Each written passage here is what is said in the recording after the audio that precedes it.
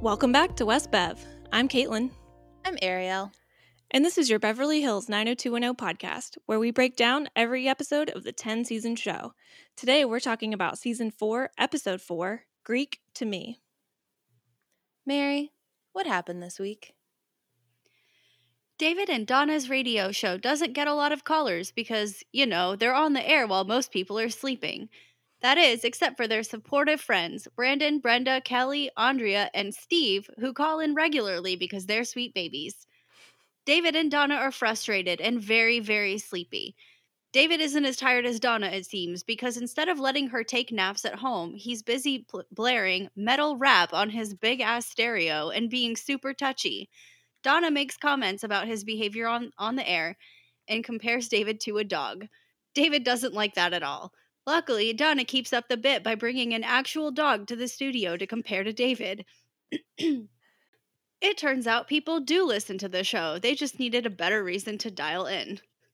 Donna, Kelly, Andrea, and Brenda decide to rush a sorority together to be sure they all have something to do together while they're in college. Brenda isn't super thrilled about the idea, but does get excited when she makes it through the first round of cuts for the Alpha Omega house along with the other girls. Andrea is pretty excited too, until Dan Rubin, her RA with the hair, tells her that she'll probably end up joining a Jewish sorority if she really wants to be in one. She says, "Shut up, cynic." Besides, after Andrea spends more time with Leslie, the president of Alpha Omega, she realizes they have a lot in common. The whole group goes to a frat party, except Dylan, who only wants to go to college for school. Like, what even is that, Dylan? Brenda has zero fun and leaves to go to complain to Dylan about it at the Peach Pit. When Donna leaves to get ready to be on the radio, Kelly stays behind and talks to John Sears, who has apparently... Oh, wait, I told this out of order. That sucks. That's fine. We'll get to him. He apparently owes her an apology, which he doesn't give her. Oh, and also he's very grown up now and has changed very much since high school. And then he's all like, "Where's your boyfriend at?" And I hate him. Andrea has a weird moment when Leslie offhandedly makes a comment about there not being any Jewish boys in KEG. Andrea decides to figure out if the Alpha Omegas are anti-Semitic by wearing a necklace with the Star of David on it to a candlelight thingy that Greek life does. Leslie gets pissed and tells her that she's Jewish and she's pretty sure the other girls in the sorority only tolerate her because she doesn't flaunt it. Andrea says, "Fuck that, I quit."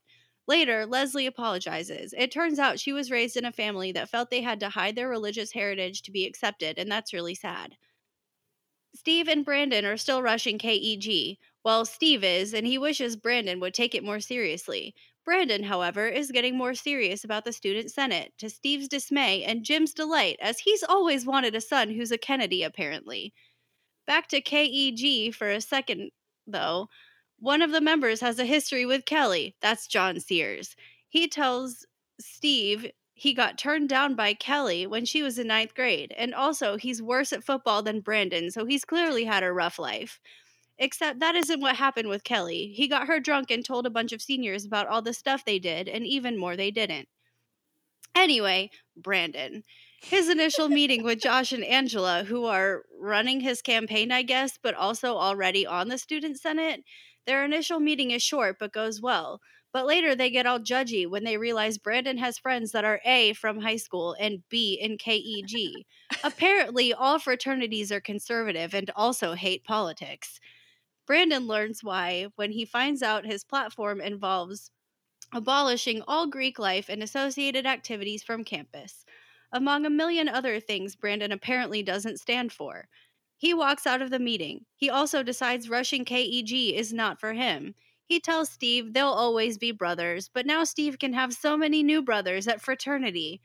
The president of KEG, who probably has a name, I just didn't write it down, and John tell Brandon that he's goddamn independent, but you can't say goddamn on TV. Also, he's totally an honorary member of KEG. The end. I really want to refer to this now of like, Steve has to go to fraternity today. Yeah, it's like not the or his, it's just fraternity. Also, the president's name is Charlie, and the only reason I know that is because I had to look him up because he looked so familiar, because he plays is the only thing I know him from. He plays the teacher that Mia's mom starts dating in The Princess Diaries. Oh my god. And The he's one- not in any more episodes. Wait. Really? Wait. The president of KEG is in no more episodes? If he's not credited because he only had one episode on his IMDb. I feel like I need to check this now. Oh no. This makes me feel like Steve isn't gonna make it. His fraternity days are numbered, apparently. Also, every time we say KEG, I think of the KGB. So, what if this fraternity is... maybe that's why he's not in more episodes, is because he's really KGB, and this has just been a front the whole time. In the next episode, Steve is going to be like, I'm so excited to join this fraternity. And they'll be like, excellent. I can't do an accent. I'm sorry. Like, great, sign your life over, and you have to support Russia. That's all. Right? Just like, I can't do an accent. I'm so sorry. Well, what were you going to say? And I can try it. I was going to say, we have this rich boy right in our grasp. Oh, okay. Hold on. Let me think of Anatoly from Arrow. We have this rich boy right in our grasp. Yeah, exactly. We have. Like, I was thinking like the Oh, no. Like, I've most recently watched Chernobyl, and they don't give anyone in Chernobyl, like, really Russian accents. So I was like, well, I could do British. Yeah, the only one they really give an accent to is the person who actually has an accent, but it's British. And I forget his name, but he's the guy that's been in like everything. Oh, what is his name? Doesn't matter. We're talking about Beverly Hills. Yeah, and I double checked. Charlie is only in one episode. That's insane. Which, yeah, like, what are we supposed to think about now? Like, I feel like this episode means nothing. Well, and now that I think about it, is this the second president in 2 days? I mean, 2 episodes. Because who was the guy that was in like everything in the world from the last episode that's like super recognizable? Yeah. Was he the president, or was he just the president of recycling? Or maybe he was fraternity. He's the president in charge of recruitment. Charlie is the president in charge of Rush. So next week we'll meet the president. Those are just his cabinet members. Oh, if Brandon knew. Oh man, he could be Senate of Fraternity. So what is it? It's the Panhellenic, isn't that the whole thing? That there's like the Panhellenic Council or whatever. Yeah. Yeah, he could be Speaker of the House, or no, what's the Senate Majority Leader? There we go. Good Lord. Senate Majority Leader Brandon of Fraternity. He already knows Robert's Rules of Order. He's ready to go. Exactly. Like, come on. This is perfect. Maybe this is just all a setup, and he doesn't actually have to rush, but he can be on the board or something. I mean, yeah, he's an honorary member, so maybe they'll just be like, we need you to represent us. And he'll be like, I will do it. Because he does everything that everybody else tells him to do. Until he decides he doesn't want to do it, and then he just bails. I will absolutely do this thing. Oh, wait. My morals. I quit. Exactly. Oh my God. I mean, literally, like, that is the definition of Brandon. I want to find an episode where he, like, actually sticks with something. True.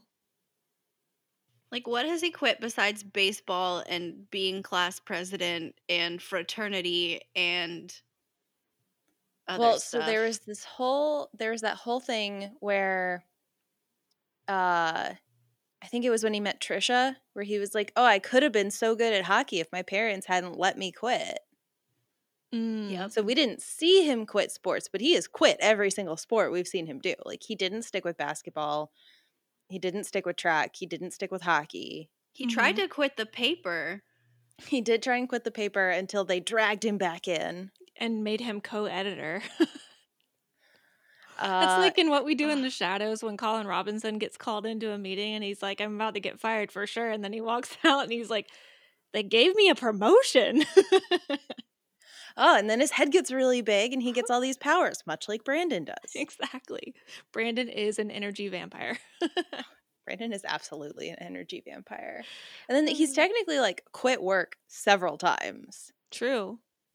Like that's very true. Oh, Brandon. Oh, Brandon. Gotta love him or hate him. We just have feelings about Brandon. Yeah. That's all. But the beginning of this episode, we start with David and Donna and their radio show. And if you guys remember, they've got the graveyard shift. Yeah, they're from 2 to 6 a.m. And I loved that every single one of their friends, like you would see the transitions into other scenes because Brandon's listening at 3 o'clock in the morning. Kelly's listening at 3 o'clock. Like all of their friends are listening because they even talk about it. If Donna's like, call in unless you're, our usuals of Brandon, light goes out. Brenda, light goes out. And like on and on. And there's one light left. And she's like, Steve? Yeah, she's like surprised. I mean, it was a little hokey with like the light going off and stuff, but it was also cute because it showed the support of even Steve.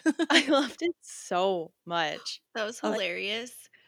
And David and Donna are quickly becoming my favorite parts of this show. Sometimes, though.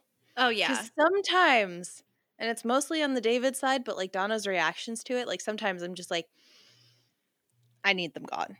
Like I just See, and I tend to agree with Mary, except for the parts where David's being a jerk to Donna. That's the only part I don't like, but I like the content that we're getting. Oh, yeah. And Donna just fucking being a champ and not taking any shit. And I think that's, it's all Donna. It's not David. Yeah. No, that's exactly it. Like when they're in the booth and like even when he's giving her shit, like in the DJ booth, like I kind of love them because especially later in the episode where he's like, Donna, your mic is still on. Yeah, she's like, I know. But yeah, then when they're home and she's like, I'm so tired. And he's like, you want to bang?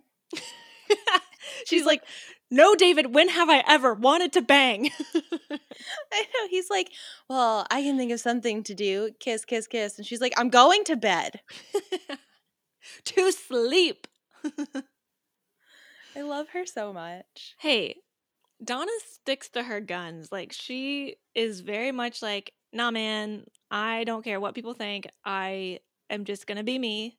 And if you don't like it, sorry about it. And we should all strive to be more like Donna Martin, an angel on earth, if ever there was one. It's serious. Like, I just love her so much. I know. Like, I don't know, especially when this started and they just really didn't give her any lines or like story or anything. I did not expect Donna to become one of my favorite characters of all time. I don't remember what season it's in, but I remember this one storyline so clearly, and I'm so curious what you guys are gonna like have thoughts about, because it's about Donna, and there's two kind of parallels that happen, and so she handles it really well, like the Tori Spelling does, and yeah. I don't remember what season. For all I know, it's like season 9. And we're like 3 years away from actually getting there. I can't wait until it's next week. And you're just like, oh. Yeah, right? Like, oh shit, this happens now? Of course, that would be on par for me because my memory, we've established, is horrible. I think I knew I loved Donna as soon as she was like, oh, I suck at school. Time to go smoke with the bad kids in the parking lot. Well, and then I love like right after that, they're like, no, I think you're dyslexic. And she was like, oh, thank goodness, I did not like smoking. And then it's just like back to normal. I love her. She's awesome. Her so much. Oh, what I did not love is like basically everything right after this where they're talking about Rush and like all this like Greek week kind of stuff. Because the next scene is when you see the frat guys like hyper and grading women as they walk past. Yeah. Like, oh, they were talking so fast. And they were like, oh, that one over there. We're going to grade that one over there. And then they start catcalling them and like showing off the numbers. And I was like, what? I know. I did not like that. But I also kind of expected it. I'm like, yeah, that's like stereotypical frat house right there. And I don't want to be that person. But like, I can't say it didn't happen at UGA. So. Yeah, and I think, I did not do anything in Greek life. Like, I was in an honors fraternity, so It's completely different. So I don't have too much to say about everything that was going on, but I think it was realistic enough that I was like, okay, I buy this. Yeah, for sure. It was like very easily bought Yeah. that this is like legit how Greek life is. Yeah. Is then the next scene is like you see all the girls and they're walking up to the different houses. And I do know that the sororities and stuff had house songs. But again, this was like the most boring house song I've Yeah. ever seen in my life. And like I just kept wanting them to say like what is it? We Are the Titans Uh-huh. from From Remember Remember the the Titans. Titans. Yeah. And also My High School. Well, the problem is not so much what they sang, it's how often they sang it. That's all they did. And it was so short. So like I know they weren't supposed to have a huge impact on us because the girls even just are like, I don't want to be in the Gamma House if this is what we do. Mm-hmm. But yeah, they were like robots. They Yep. just sat there and they were like, I know 4 lines. That's And it. I can say them really, really fast. Everything was so fast, Mm-hmm. which I don't know. I guess this is one of those times where they were like ready to write this episode. True. Yeah. And I'll be honest, I was very distracted when they go to the Gamma Chi house because I saw on guest starring it was Paul Johansson, who is Dan Scott, aka the dad in only my coming of age favorite TV show of all time, One Tree Hill. And I remembered him being in this episode or in the show, but I couldn't remember when. I knew it was college, but I didn't know when. And so I was distracted the entire episode. Every time he was here, because I'm like, how did you become Dan Scott? How did you become Dan Scott? Now, I have not really watched a lot of One Tree Hill, but yeah, I was distracted too because like, he shows up like right after the football scene, but who cares? Brandon gets to win the football game and blah blah blah. But then you see John Sears because he's walking up to Kelly to be like, "Oh, hey, Kelly," and she walks right past him, and everyone's just like, "Kelly, you just walked past that really hot guy." And it's like he's not. Nope. Nope. Yeah, he's just tall and like that's about it. Yeah, before I watched this, when Caitlin had watched it and we hadn't, I just want to share that she was like, I was so distracted by the guest star this week, and so I immediately like looked up who it was, and I was like, this is Walmart brand Skeet Ulrich. I did laugh out loud when you said that. And then also when you said that he looked like he only did arm day or something like that, or he was just only biceps. Yep. I was like, yeah, it's basically just like his upper body. And Ariel was like, the vanity muscle. But for real, he's kind of had a dad bod since like he was 20 probably. It's just based crazy on the how pictures. yeah, and it's just crazy how in One Tree Hill he like is in better shape then than he was at like 25 or 30 or however old he is in this show. It's crazy. I mean, there are just some people that like age like a fine wine. Mm-hmm. And it's like you shouldn't open it when it's like a 2-year-old wine. You should wait until it's a 10-year-old wine. Yeah. He's definitely maybe not the finest wine, but a fine wine. He's not $2 Chuck, but he's not the finest from France. He's like when that winery first gets opened and you're like, ugh, I kind of regret buying this wine. And then like once they've had a couple seasons, you're like, this is better. I appreciate this. It's from a good year and you waited long enough to open it. It's all good. Yeah. Yeah. Exactly. They opened him too early for 1993. They should have put him back and gotten him back out in like 2005. But yeah, like everybody walks right past him and like Kelly just doesn't even want to talk about him at this point. Yeah, because then like Steve is, I think, with him and he's like, you know Kelly or something like that? And she's like, yeah. She turned me down in 9th grade, which was a bit confusing because I couldn't tell if she was in 9th grade, if he was in 9th grade, if they were in 9th. Like the timeline was a little weird there in the construction of the sentence. But then Steve is all, she turned you down? And I'm like, yeah? Like, are you saying that because like you feel like you have the upper hand because you actually dated Kelly? Or are you saying that because it was just a weird thing for Steve to say? And I definitely got the, like, him being like, she turned you down and not me? Yeah. That's definitely how I interpreted that. Yeah, same. Because, like, Steve is going to idolize any fraternity brother at KEG, and yeah. Which is, like, kind of a pretty good segue because he's ready to just, like, spend the day with KEG and do everything here. And Brandon's like, nah, man, I gotta go. I have these other obligations. I have to meet with the student senate people. Which, Yep. okay, so correct me if I'm wrong here, but he goes to meet with these people and, like, what's his face is already in there, and then Angela, like, comes in and they make this big deal of, like, you know, it's really great that you had this protest, but we need to make sure that it wasn't just for some drunk girl at prom. And then he's like, no, no, no, the superintendent was trying to, like, sneak all this stuff in, like, you know, uniforms and dress codes and blah, blah, blah. But when he was setting up the protest, it was just for a drunk girl at prom, right? Yes. Yeah. Like, they were Like, trying to save Donna's ass, and they just happened to find out, oh, they're trying, because if it wasn't for Andrea being at the school board meeting and Melinda Silver or something, or what was it, Melinda like, Silverman. yeah. If she wasn't out of town, they never would have known that they were trying to hide in, like, the drinking rules and the dress code rules and things like that. And Brandon also just happened to go to the school board meeting. Well, and the juniors are the ones that are like, if you will throw this in with the protest, we'll all join you. None Right. of that had anything to do with Brandon. He just happened to be the face of it. Yeah, Also, correct. he only did it because Gil told him to. Yeah. Well, and then, like, his final thing is him saying, like, I don't want to coast through college. I was like, since when does Brandon not want to coast? Like, I get that college is different than high school, but he spent his senior year being like, I want to coast. I'm apathetic. I'm the most apathetic class in the most apathetic high school.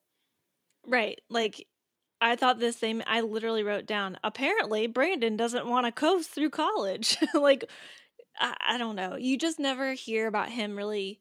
He seems like one of those guys that just sails through school with barely having to study and still somehow gets like a B. And you're like, what the heck, man? I've been studying for like 3 weeks, this one concept, and I have to work really, really hard for my A or something like that. And so, yeah, I'm like, you don't want to coast. What does that look like for you? Yeah, because, I mean, we saw at the beginning of the show, he wants to get a job so that he can pay for his own car insurance. He, you know, joins the paper, blah, blah, blah. But then basically everything after that, like, when he joins track, that's handed to him. Like, Mm-hmm. whenever he goes for other jobs, they're essentially handed to him. And then, yeah, he tries to quit the newspaper. And then they're like, well, what if we give you a promotion? Yeah. So, like, it's like they originally set up that Brandon was a hard worker and then that was just supposed to be canon. And that's fine. I mean, if that's what it is, like, I guess I'll get on board with it. But I was just like, wait a minute. And that's the thing, too, is like maybe he is a hard worker, just not at things related to school. Because, like, I don't know. I'm a little conflicted on it because, yeah, it's like he already tried to quit the beach club and the Peach Pit a couple of times, but I guess even when he did, he still had a job at one of the other places, and he always like had the goal of like buying his Mustang. I mean, and then he started gambling to get more money so he could buy more things, and not that that's a wise decision, but it's like he seems more of the kind of guy that's motivated by money, not motivated by like academic standing or I don't know, like a good public image or something like that, because that part is just that takes care of itself. Mhm. Well, and that was the whole storyline about hockey was that, Yeah. like, his parents let him quit sports. And if they hadn't, he might have been Olympic quality and been on the U.S. national hockey team. Can you imagine the little teeny tiny Brandon on the national team? I am still fascinated by that. Like, I mean, don't get me wrong, my parents let me quit every sport I ever did, but I don't sit there being like, I could have gone to the Olympics. Yeah. Like, If you wanted to go to the Olympics, you would have stuck with it. That's what happened with Trisha. But we've already talked about that episode. I think we've talked about that episode a couple times because I just keep bringing it up. But, Brandon's off at this meeting. The girls are still going through houses. And this is where they go to the Alpha Omega house, who has apparently heard of the Fab Four from West Beverly High School. I know. I literally wrote that down. I was like, they're the Fab Four. First of all, I love that. Second of all, how notorious is this Fab Four, given the fact that Andrea kind of just joined the group like last week? Yeah, but now it's a good nickname. They couldn't have been the Fab Three. Right, exactly. They could have been like the Terrific Three, but that just doesn't roll off the tongue the same way the Fab Four does. The Fab Three. The Fab Three. But yeah, I already forgot her name. I called her Omega Girl this whole time. I called her the Prez. Leslie. I didn't write I didn't get her name until literally the last scene when she was like, my name is name. Yeah. Leslie. Well, and I honestly don't know that they actually gave us her name before then that much. I don't think so. I usually try really hard to write stuff down because I always forget characters' names and things. So that's usually the first thing I try to write down so I don't forget who they are. I know. I watched this episode a couple of hours ago and I'm already just like, I don't know her name. I don't know. Well, to be fair, because Mary, you do the synopsis, it makes sense that you have to be hyper focused. Meanwhile, I'm just typing down random shit. I'm like, it doesn't really matter. I usually call the guest stars that I even recognize by their actor name or by their name in another show I've seen. So Dean Cain. Yeah, Dean Cain. Oh, but Leslie comes up and talks to them for 2 seconds and it's just like, this is why you're the Fab Four, blah, blah, blah, blah. And then I just kind of blacked out for a minute because she's like, oh, it's time to leave. And then everyone from Alpha Omega House says, hasta la vista, baby.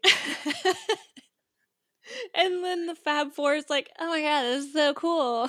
What is happening? I don't know. But they're all completely enamored by the Alpha Omega. And forgive me, I'm not up on my Panhellenic knowledge, but isn't there usually 3 Greek letters in a sorority or fraternity? I know there's some Chi-O, I think is just 1. Lambda Chi, I feel like is just the 2. And I said 1 a second ago, but I meant 2. But I feel like a lot of Greek houses have 3 Greek letters. Yeah, it was actually really throwing me off because AO Pi is a real sorority. And so every time they said Alpha Omega, I was like, Alpha Omega Pi? Right. Except the O in AO Pi is Omicron. Yeah. Oh, yeah. I only know because I hung out with some AO Pi girls in college and then they didn't want to be friends with me when they found out I didn't want to pay to be friends with them. God, Brenda. Yeah, why are you being such a Brenda? I can't help it. And Brenda had gorgeous eyebrows in this episode, so I will take it. She did. I have some things to say about Brenda when we get to the 70s night party. Yep, I knew we'd have to talk about the outfits. We have to talk about the outfits. But yeah, everyone they say hasta la vista, baby, which I just looked it up. Terminator 2 came out in 1991, so it feels a little dated already. That the movie came out in 1991 and this is 1993 and they're still using it. Yep. There has to have been something that came out in 1993 that said goodbye in a fun way. Yeah. But when they leave, this is when Kelly finally tells them about John Sears and what happened, because she's like, if he tells anybody about what happened, all of these sororities are going to be slamming their doors in my face and I'm not even going to have a chance. Yeah. And I hate that she, when she's talking about it and saying, apparently he started all these rumors about her and this was her quote unquote walk all over me phase. And it just broke my heart. I'm like, crap, man. I always forget that Kelly has had some growth. Even in a year or so, from before we even see her to when we start to see her, to see season 0, basically, that we don't see to season 1. Mm-hmm. Because it just breaks my heart that Kelly Taylor was always taken advantage of and stuff. I know. I think of they don't hide her past. I think the first time we heard about it was in the slumber party episode, which was, pretty early in the show. But every time they bring it up, it breaks my heart of like, she was 14 and all of these guys are taking so much advantage of her. And yeah, like she had all this growth. She, has developed better relationships with the people around her and herself. And I'm just like, Kelly. I know. I just want to give her a hug every time she tells a story of like how shitty freshman year was for her. Seriously. And then like they kind of go their separate ways and Andrea goes back to her dorm. And I guess like the guy who plays Dan, they only gave him a wardrobe to be on a bicycle. Correct, because he was sweaty again and on a bike again and wearing biker clothes again. So I guess Dan is just Dan the bike man. And like also kind of like I don't like him yet. Right? Because yeah, basically the first thing he says is like, Andrea's all dressed up because she's been looking at the sororities. And he talks about how good she looks. And she says, I should be thanking you, right? And he's like, absolutely. Like, what is happening here? And then he starts making the comments about how she should be going out for Jewish sororities. And she's like, why? Are the rest of the sororities anti-Semitic? And he's like, I just think you should go for Jewish sororities. I'm like, are you kind of anti-Semitic? Yeah, right. Because he seems very like, I have my opinions. I'm not going to blatantly tell you what they are. I'm going to let you guess for yourself while I passive aggressively tell you what they are and act like I know everything. And that's the thing is like, you're not in Greek life. So, I mean, you might be right, but you're also like, I feel like there are definite camps of people. Like there's people that are in Greek life. There's the people that, don't really care, which kind of fits like Dylan and at this point like Brandon and Brenda of just like, it's not for me, but my friends can go do it. And then there's Dan and Angela and Josh who are all just like, Greek life is the absolute worst thing in the world. It is bringing this school down. They are horrible people. They, have all of these, to quote Brandon from later, isms. Like, racism, sexism, anti-Semitism, like. And I don't like that him saying that she should go for a Jewish sorority plants this idea in Andrea's head and she just clings to it. Yeah, because I think that's one of the probably like clearest personality traits of Andrea is that if she hears something, like if somebody makes a comment and it's somewhat controversial, she wants to explore that, right? Because she's a journalist at heart. She's more investigative than Brandon is. But I feel like she gets a little bit of clouded, judgment here because it's kind of that unconscious bias where it's like if you hear something, you might start to believe it, right? It's like that thing of when somebody tells you something from their perspective or their opinion, and then all of a sudden you start looking for it. It's that thing of like if you always look for reasons not to do something, you'll always find them. Yeah. So if you look for reasons to believe that sororities and fraternities are anti-Semitic, then you'll find them. But that may not necessarily be the case. Yeah.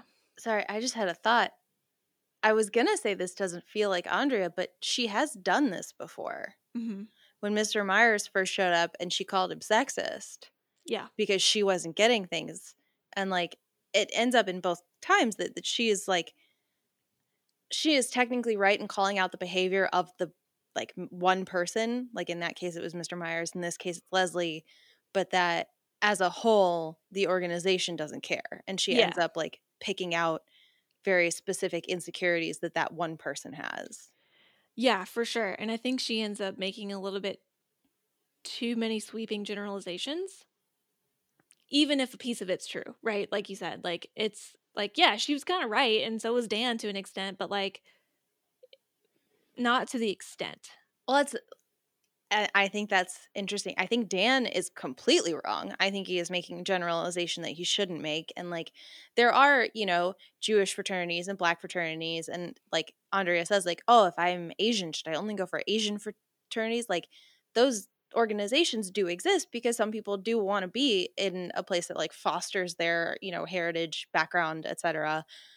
But like, there's also just the general ones. And so, like, I think Dan is completely wrong in what he is saying. And I think, like, Andrea, like, she is right about Mr. Myers and about Leslie. But the Alpha Omega girls, like, we find out later, do not care. Yeah, they probably don't even think about it ever. Yeah, like, no. Whatever. We will talk about that when we get further into the episode, because I also have things to say about that. Yeah, we get like a small scene next, like where Brenda's walking out of the bookstore. She's got all her books, and here's Dylan, and Dylan and Brenda are going to share a couple classes together. He doesn't think she's right for sororities, but she's still going to do this because at this point she just wants to be near her friends, which who could blame her? And then they kind of exit the scene, and in comes Josh and Brandon. And they're kind of talking about, I guess, like meeting later to talk through the fine print of the platform. Yeah, exactly. And then Steve and John show up just saying hey, and John sees that Brandon is talking to Josh, which apparently Josh is known for one thing, and that's being a part of the Progressive Party. Correct. And John's immediately like, no, Steve, we don't talk to them. Yeah, this episode really is like full of a lot of generalizations if you think about it. It's a very exclusive episode for it kind of trying to preach inclusivity. You know what I mean? Like, it's trying to have people joining groups, but those groups don't like other groups. Yeah, no, they packed a lot into this episode, and I think this is like a 32 episode season, so I'm kind of wishing, like, could we have split this up a little bit? Like, make Rush Week last 2 weeks. Yeah. Introduce all of the drama, and then next week resolve all the drama. Because, like, it's a lot. I mean, the next thing we see is, like, the reason Brenda and Dylan went separate ways in the last scene, because he wanted to go to get coffee, and she's like, no, I gotta go do something. And she, like, runs to the Peach Pit where she is very, very, very late, so that they could all open their envelopes together to see which sorority has picked them. And they all get into Alpha Omega, which, like, already pretty immediately, like, negates the anti-Semitism thing. Because, like, Andrea says it later. She's like, Zuckerman. Like, it's pretty blatant. Zuckerman. And I think this is where you first, I mean, I think she's probably dropped a little breadcrumb here or there earlier, but differently than Kelly, Donna, and Brenda, you only hear Andrea have insecurities as to why they would pick her. Meanwhile, Kelly, Donna, and Brenda are like just thinking about why they want to choose Alpha, right? Like, it's the other way around. And so, and it's a combination of things like Zuckerman, her last name. She doesn't think that she's cool, or like this, I guess, stereotypical sorority girl. And I mean, to an extent, like, we only have just seen her interact with the girls, like the Fab Three. I can't even say it. But so to me, it was even like, oh, interesting. She's fitting in with Donna, Kelly, and Brenda when we haven't seen her fit in before, or at least not. It wasn't a huge effort to make the four of them be together. It was always Donna, Kelly, and Brenda. So yeah, but I think it's interesting that pretty much her dialogue in this scene, as well as others when it's the four of them, is more about her insecurities about why that sorority would pick her as opposed to them picking a sorority. Yeah, no, it definitely feels like the other ones knew they would all get into a sorority. It's just a question of which one. Yep. And then, yeah, Andrea's like, I didn't think I was going to get into a sorority. And it just so happens that the one that picked you guys picked me too. Yep. But, like, that's literally it. Because then we have to run over to the Walsh house where Jim is so excited that Brandon is getting into student politics. Yeah. I'm like, Jim, keep it in your pants, bro. Like, well, this happens every single time. He gets so excited that Brandon's going to do something, and then, like, it doesn't pan out. But I thought it was very interesting, this, like, conversation going around where, like, I think Brenda's the one that says that the progressives are the politically correct party. And I was like, oh my gosh, this hasn't changed. Yep. It's been 30 some odd years almost, and this is the same exact conversation. It's also funny when Cindy was like, so what exactly does the Progressive Party stand for? And I'm like, Cindy, it's in the name. Well, and I love that Brandon's just like, well, we don't like racism. We don't like this. Like, he's just like brushing the top of it. I was like, no, Brandon. If you're running for office, you should actually know the platform. Mm-hmm. You can't just, like Brenda being like the Progressives is the politically correct party. That's fine for Brenda because she's not trying to get involved in politics. But like, Brandon should have been able to go deeper on it. Yeah. Which, it's brand new. He's not gone over the fine print yet, but like when you go to that like little meeting later and Angela and Josh are like, oh, we could take this money and give it to, childcare for single parents so that they can attend school. Like, that's it. That's somebody that's in the Progressive Party. This is not like Brandon hasn't even looked at the party yet. Right. Because let's be honest, every single party should be against the isms. Oh, absolutely. It's like, why? Yeah. Like, why would This is just so basic. Yeah. I could say a lot, but I don't necessarily want to get into it. But to your point, yes, Brandon should know what platform he's running on, what he's going to be getting into should he run. And sure, you haven't seen the fine print or whatever, but you should have a basic understanding of your party's platform. Yeah, like that's the thing is I kind of wish that like Cindy had challenged him and been like, Brandon, it's the 90s. Everyone's against racism. Yeah. Like, that's just the only part that got me. Like, I would have loved Cindy to be like, well, what are you guys doing on campus to combat global warming? Right. Or like ask what their recycling policy is. Like, are you going to be zero waste to landfill at California University? Yeah, explain your 12-step plan to get yourselves to zero waste. Mm-hmm.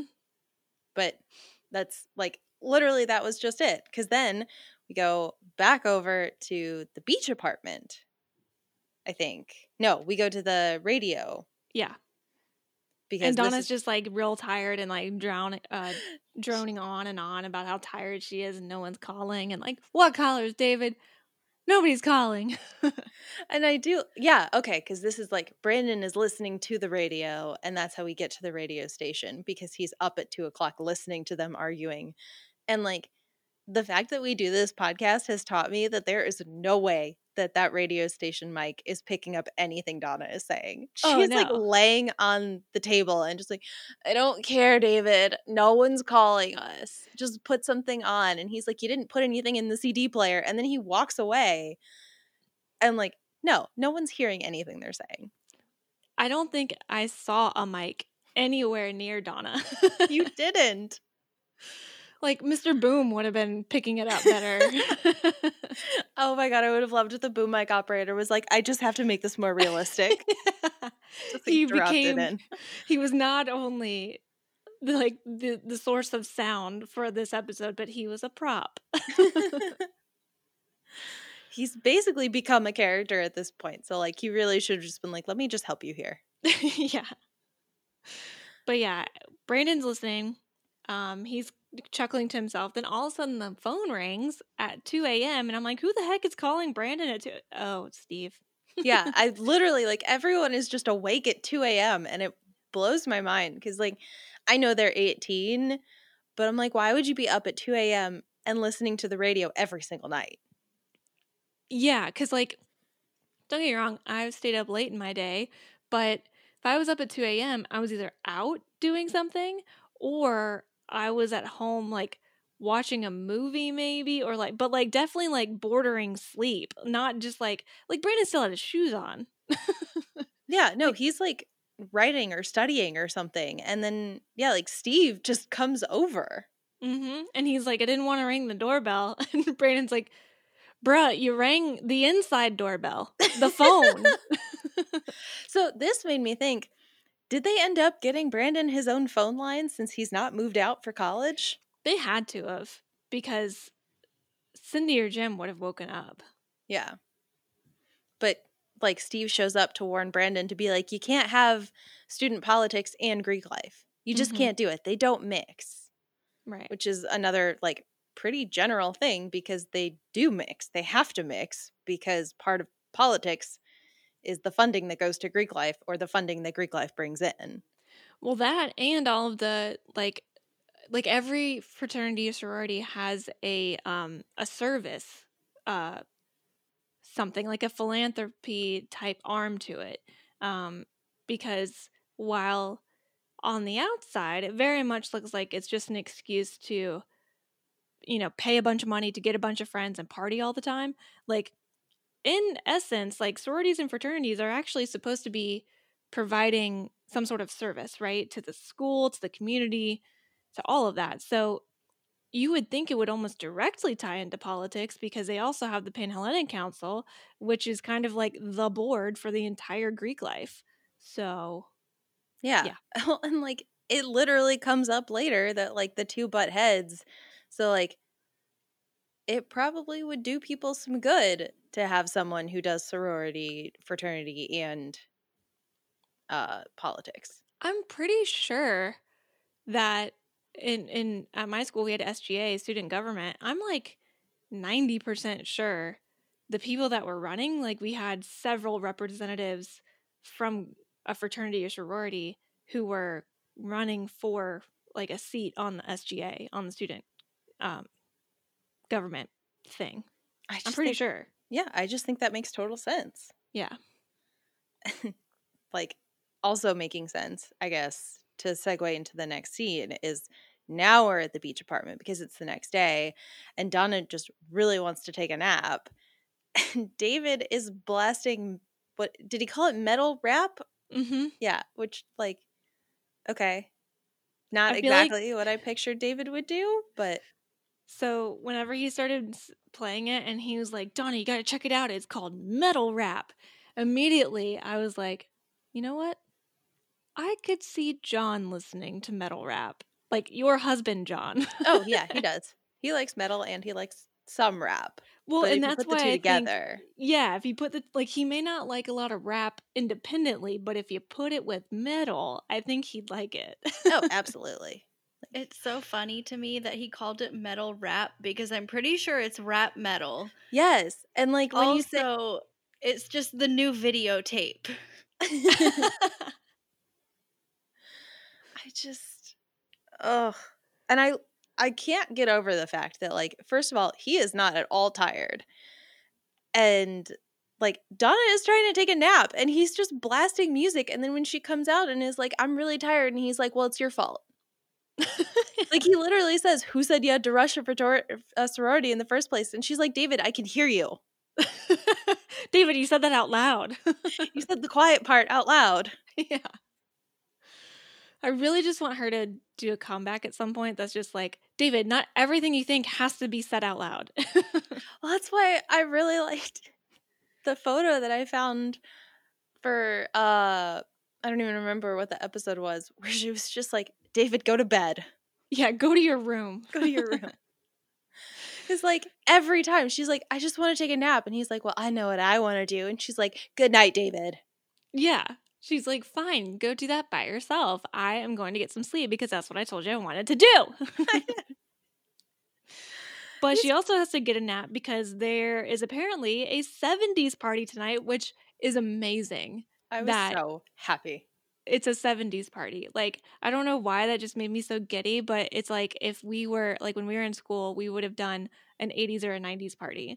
And it just, like, made my heart happy that these things happened before, you know, like, in accordance to the decade that it was in for whatever school they're in. I'm just like, oh my God, like, what did the 50s college students do? Did they do the 30s? Well, I loved, like, when we did Spirit Week in high school, and like there would be Decades Day, and at our high school they did the freshmen were the 50s, the sophomores were the 60s, the juniors were the 70s, and then the seniors were the 80s. So like I was just brought back to it. Like we had like no outfits. I feel like people barely put any effort in until you got to the 80s, because then you could just wear leggings to school. And oh, totally. I mean, we were in uniforms all the time, so we were like, what? We get to put color on?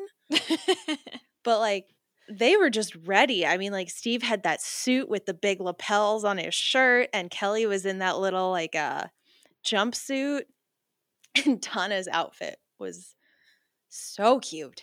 It was amazing. Like always, like they only gave us really one opportunity to see it, like from the top to the bottom.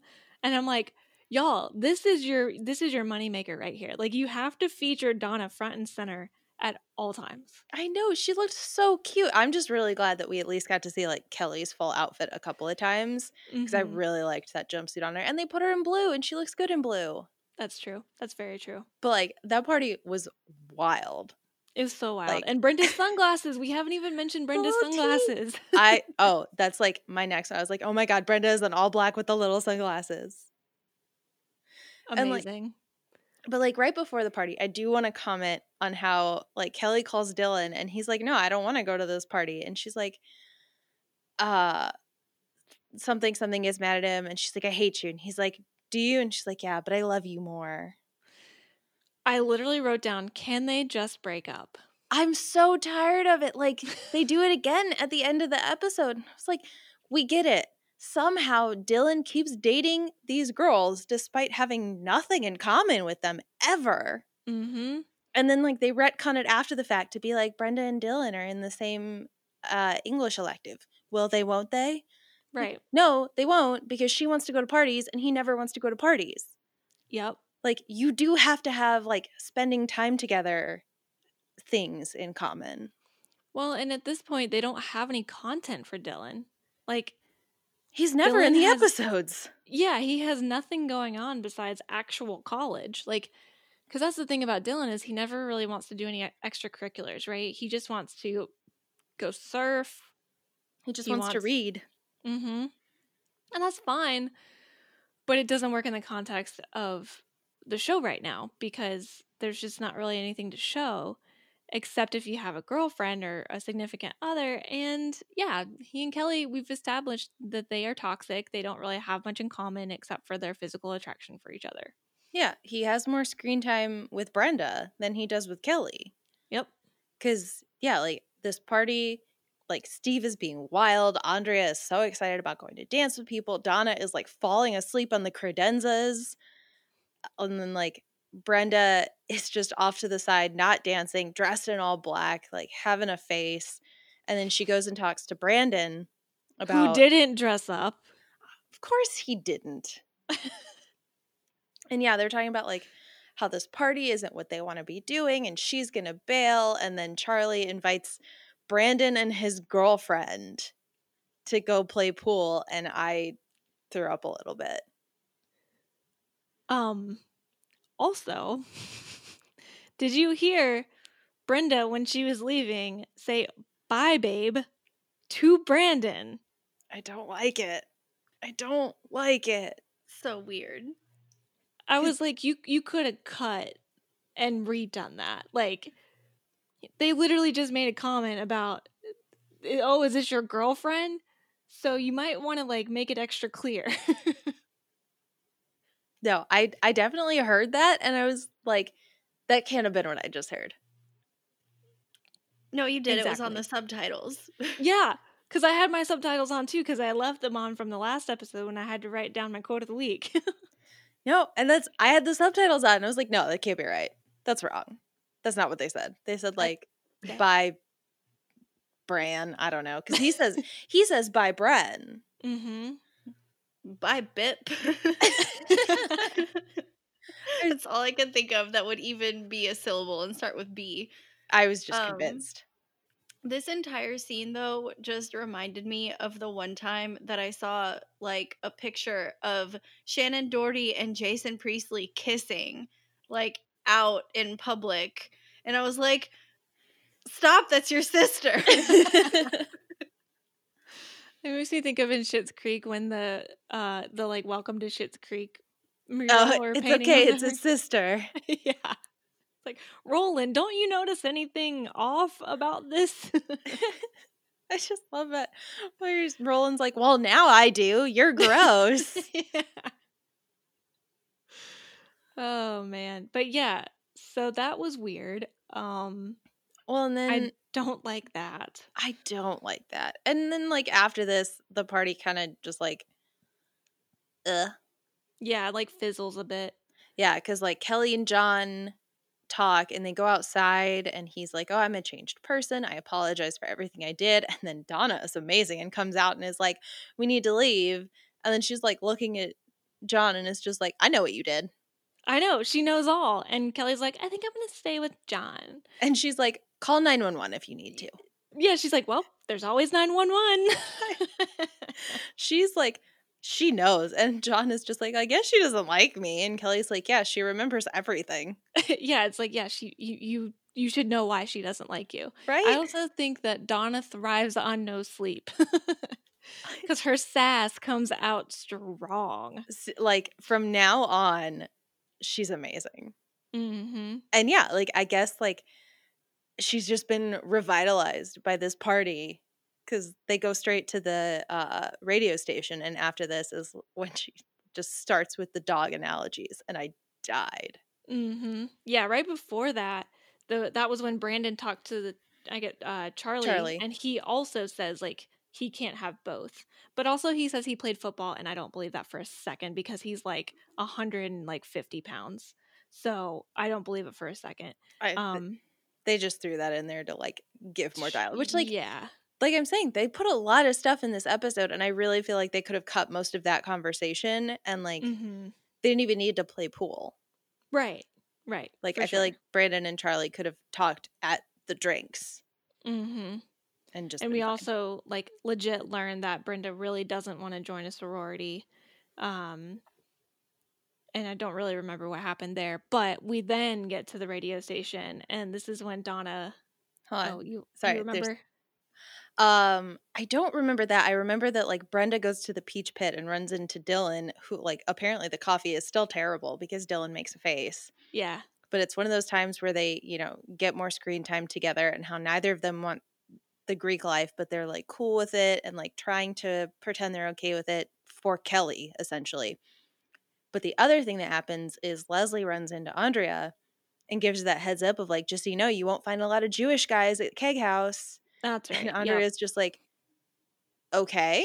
Yeah, she's like, cool. Thanks for telling me. Yeah, and then Leslie is like, oh, there's the head of blah, blah, blah. I have to go. And yeah, this is like when everything starts going in Andrea's head of just like, she's anti-Semitic. Exactly. Which means all Greek life is, or what, it's failing. It's like, because she's not wrong in the very specific sense, but in the general sense, she's very wrong, and we'll find that out later. Yeah. But yeah, so now we're at the radio station where Donna just starts calling David out for everything he does, and he gets so mad at her, and I'm like, but you do it.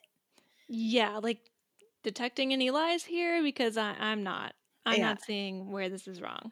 And like I didn't write the whole thing down that she did where she like woofed and like we're talking about all that, but I did write down, honey, if the fur fits, wear it. She snaps too. She's like, I love her. Oh, I wrote it down. Here, I got a riddle for you. What starts pawing you the second you get home because they're happy to see you? Give up? Bow wow, woof woof, D-O-G, dog. Wait, are you calling me a dog? Honey, if the fur fits, wear it. So, I'm pretty sure that's my guess for your quote of the week. We'll see. I shall reveal later. Yeah, just wanna throw that out there. Okay. And then, so they're on the radio and talking, and that's how we get to Kelly and I literally already forgot his name, John Sears. Sitting Dan in the Scott. keg. Just call him Dan Scott. But they're still at the Keg House at like, we'll say, 3:00 in the morning at this point, because like everyone's gone, and I feel like a party does not die at 2:00 in the morning. Mm-hmm. Not in the first week of college. Yeah. But they're listening to the radio station, and that's how we have the transition, which I loved the transitions. But it doesn't make sense to me that Kelly's like, oh, it's 2:00. We got to put on my favorite radio station. Yeah. And like, I didn't write anything down here other than, Kelly, you have a boyfriend. And then like John says like, well, if you have a boyfriend, why isn't he here? So she goes to Dylan and then sits outside his house waiting for him. Which, again, if this is like 3 a.m. Where the fuck has Dylan been? Yeah, and like, I guess does that mean that either the Peach Pit has become 24 hours when it wasn't before? Because we've seen Brandon close the Peach Pit.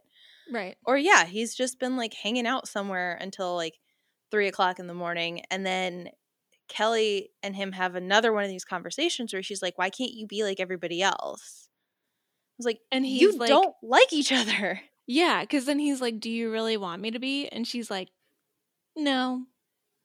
And I'm like, it's not cute. I don't care.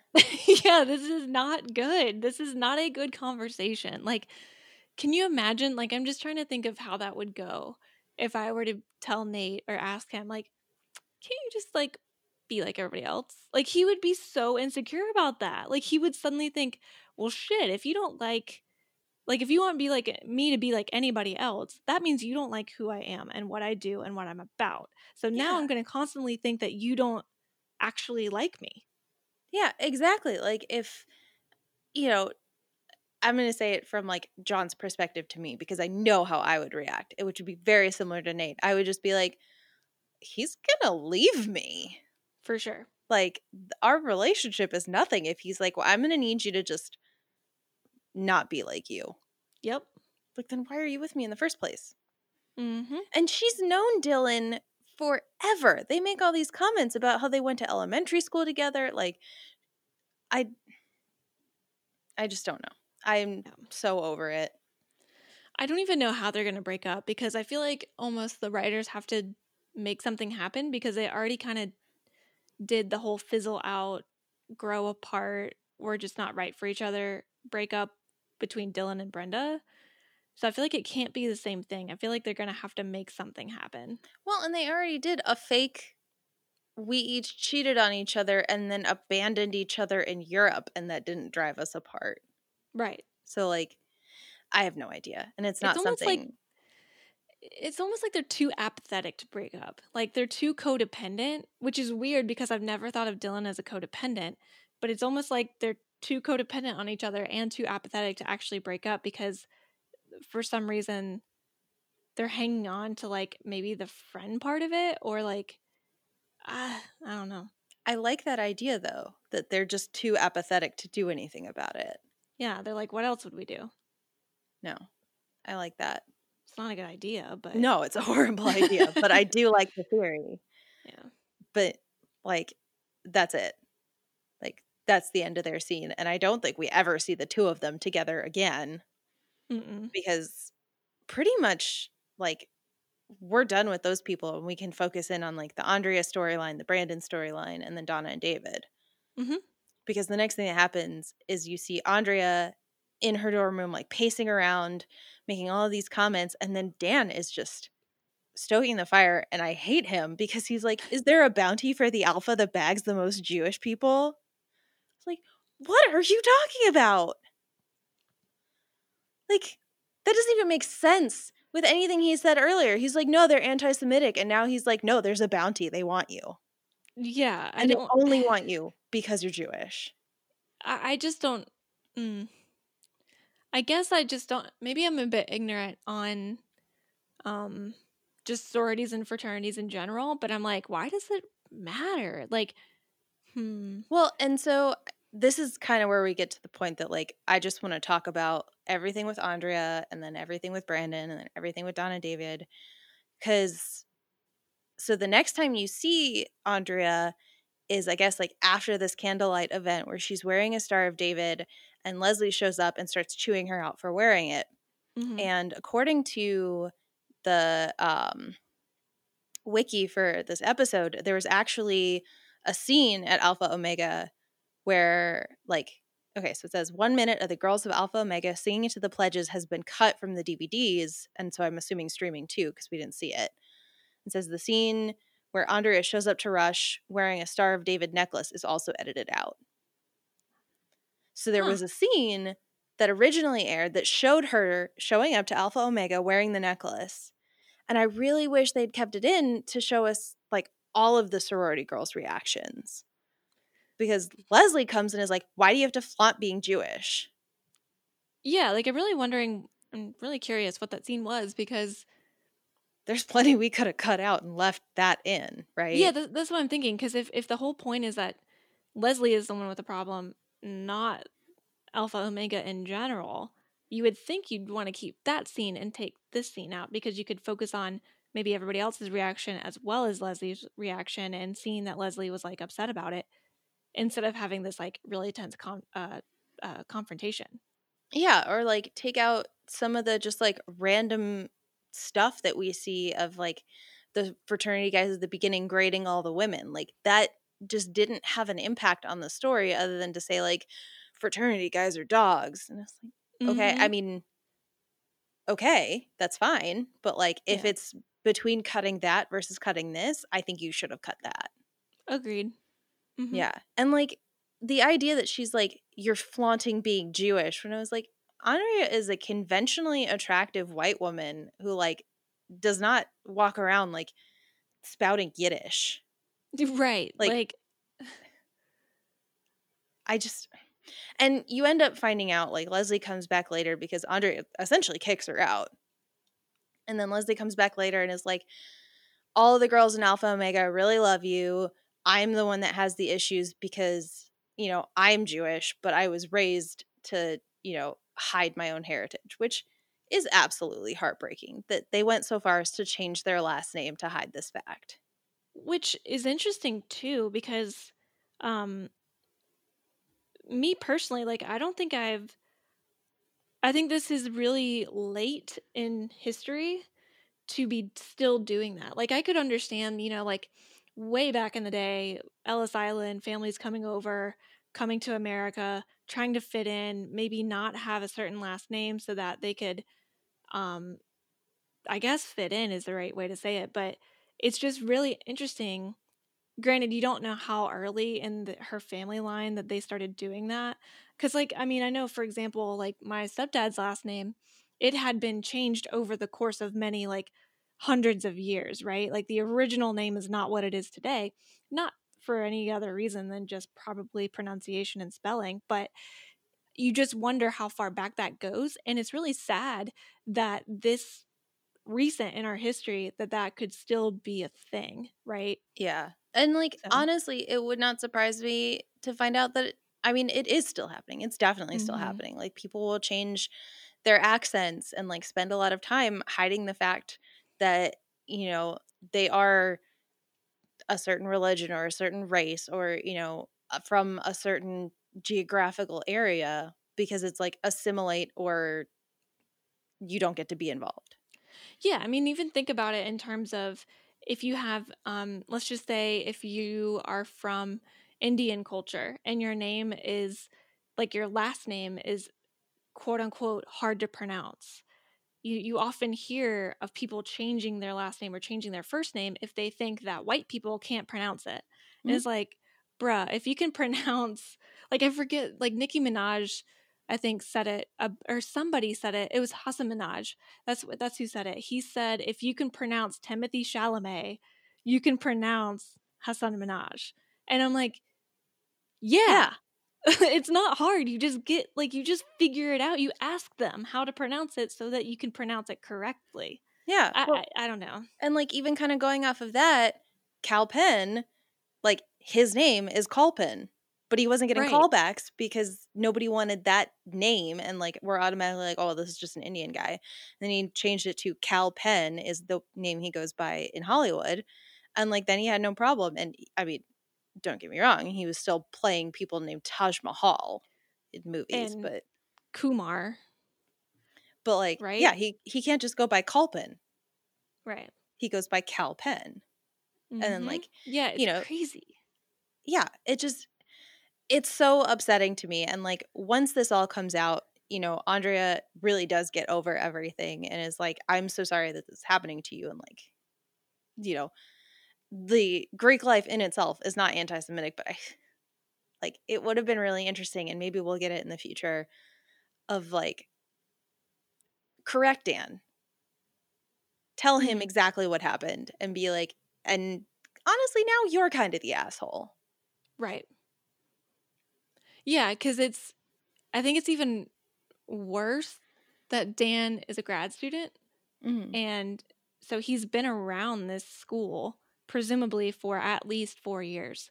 And so the notion that he still has this way of thinking and this perspective when he's been around it, to me, says that he never really looked into it. He heard one thing or experienced one thing and it stuck, and it just kind of clouded everything else, which totally understand that happens. But this is an opportunity for him to learn from somebody else and understand what actually is the case, and not just, by one experience or something like that. Because look at Andrea. She was wrong by all intents and purposes. I mean, I think she was right clearly about Leslie, but obviously not about the whole thing. And now she's showing empathy toward Leslie because she's like, oh, that must be really hard for you, right? Like, she's probably thinking like, that doesn't excuse your behavior, but I'm sorry you've had to go through that. Yeah. And that's influenced your behavior. And I think that's the proper way to handle it. So I actually I guess what I'm trying to say is I commend the writers for that part of it, where they had Andrea kind of learn from the situation and then show empathy because of it. Yeah. No, I mean, we'll get there when we get there, but like, I do really like a lot of what happened in this episode.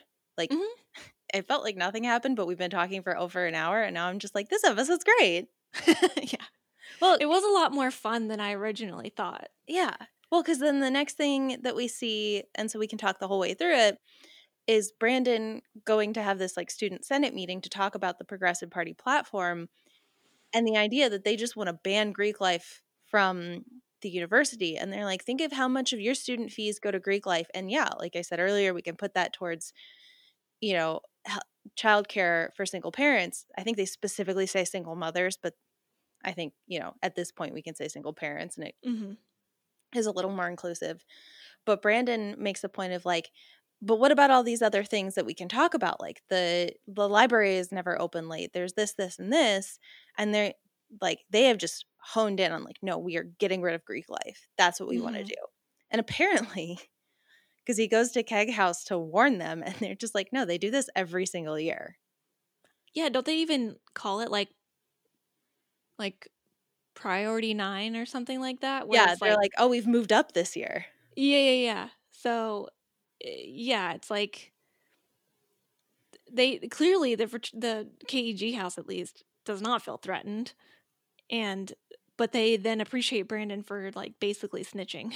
Yeah, they're like, oh man, you get to be an honorary brother because you don't want to join us, but you've also said you don't want to join student senate because of this. Because he does walk out of the meeting and is like, no, I'm out.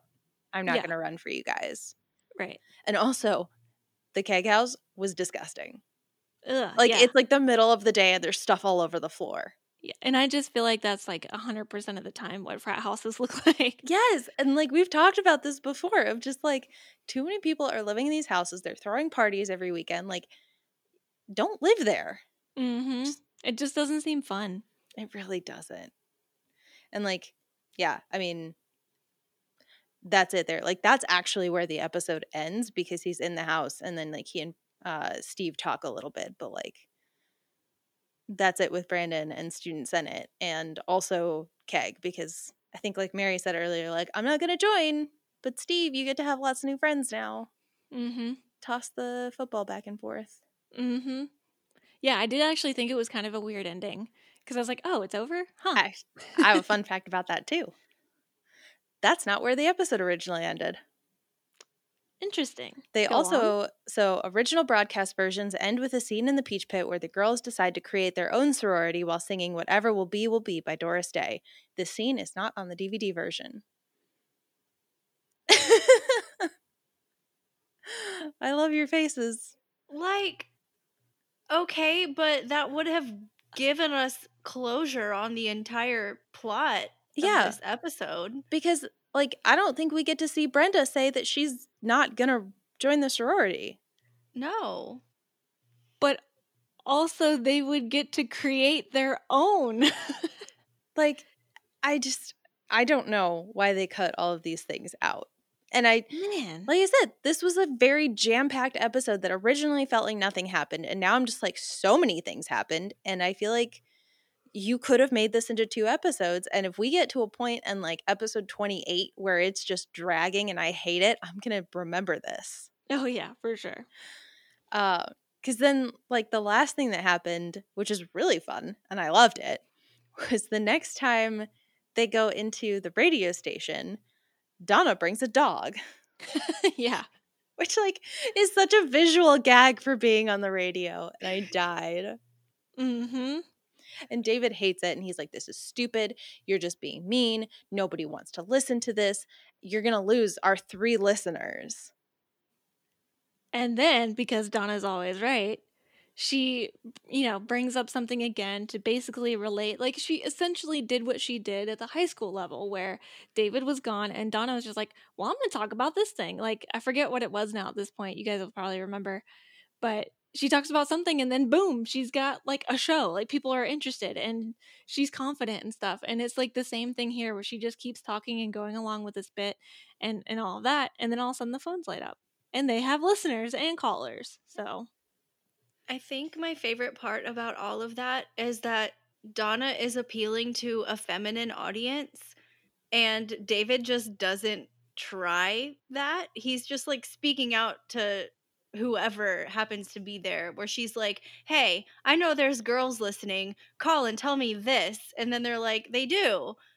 And David is just like kind of ignoring half of their demographic. Well, Like, not on purpose. It just doesn't occur to him that women listen to the radio. Well, and it feels very like David is just expecting, like, to not have to have a thing. Like, I guess to relate it to us, it would be like if we just decided out of nowhere to have a podcast, the 3 of us, nobody has ever listened to us. We didn't like have a following already where we just talked about our own lives. Like, that's not going to attract an audience. But then Donna, has this idea of like, girls, let me know how, you relate to waiting up all night for a guy to call. Because that's how I feel right now. And then, like, let's talk about, like, how your boyfriend is compared to your dog. And, like, she's actually appealing to an audience where, yeah, like, we're doing a podcast about 90210. That makes us have an audience versus just, like, Mary, what did you do today? And it's like, I worked. What did you do today? I also worked. Let us know what you did today, listeners. Did you also work? Yeah, I mean, I think with David, to both of your points, it's like he just expects to play music, do a little bit of saying call us, and then expects people to just call for no reason in particular. Yeah, just to chat. But like, yeah, you need to engage your audience. It's almost like he doesn't understand the marketing part. He's just like, but I'm on the radio. People want to talk to me. But I'm Brian Austin Green. Listen to me. Yeah, like, my initials are bag. Yeah, he's just like, I don't need promotion. I just need to exist. And if we, as women, as just humans in general, know things don't grow and things don't have a shot to grow if you don't put proper backing behind it. Yeah. Because then, like, if you don't, you can't expect, huge growth or huge increase in followers or viewership or whatever it is you're trying to do unless you have support on the back end. Which, yeah, like then they get a whole bunch of calls and David realizes that he's being a little butthead and Donna starts picking up the phone and like engaging with the audience. And, we already talked about how the episode actually ends, so technically that's it. Mm-hmm. So did I get your quote of the week? Well, does Mary have a guess first? I have 2 guesses. Hang on. It's metal rap. You like it? And then Andrea, when talking to Dan, said, the minute someone shows a little enthusiasm, the cynics of the world get nervous. I forgot about that one. That's a good one. Yeah. So those are interesting guesses because on the one hand, like there's humor, right? Like both 2 quotes there are more humor based on the guesses, and the other is more like philosophical or like meaningful. So yeah, I will reveal it. And it is in fact, I'll give you a riddle. And it's what starts following you the second you get home, blah, blah, blah, blah, blah. It's the dog one. Because for me, it was less about the actual joke or the riddle because I was like, I mean, it doesn't make a whole lot of sense. I mean, it does, but like, it wasn't a great riddle.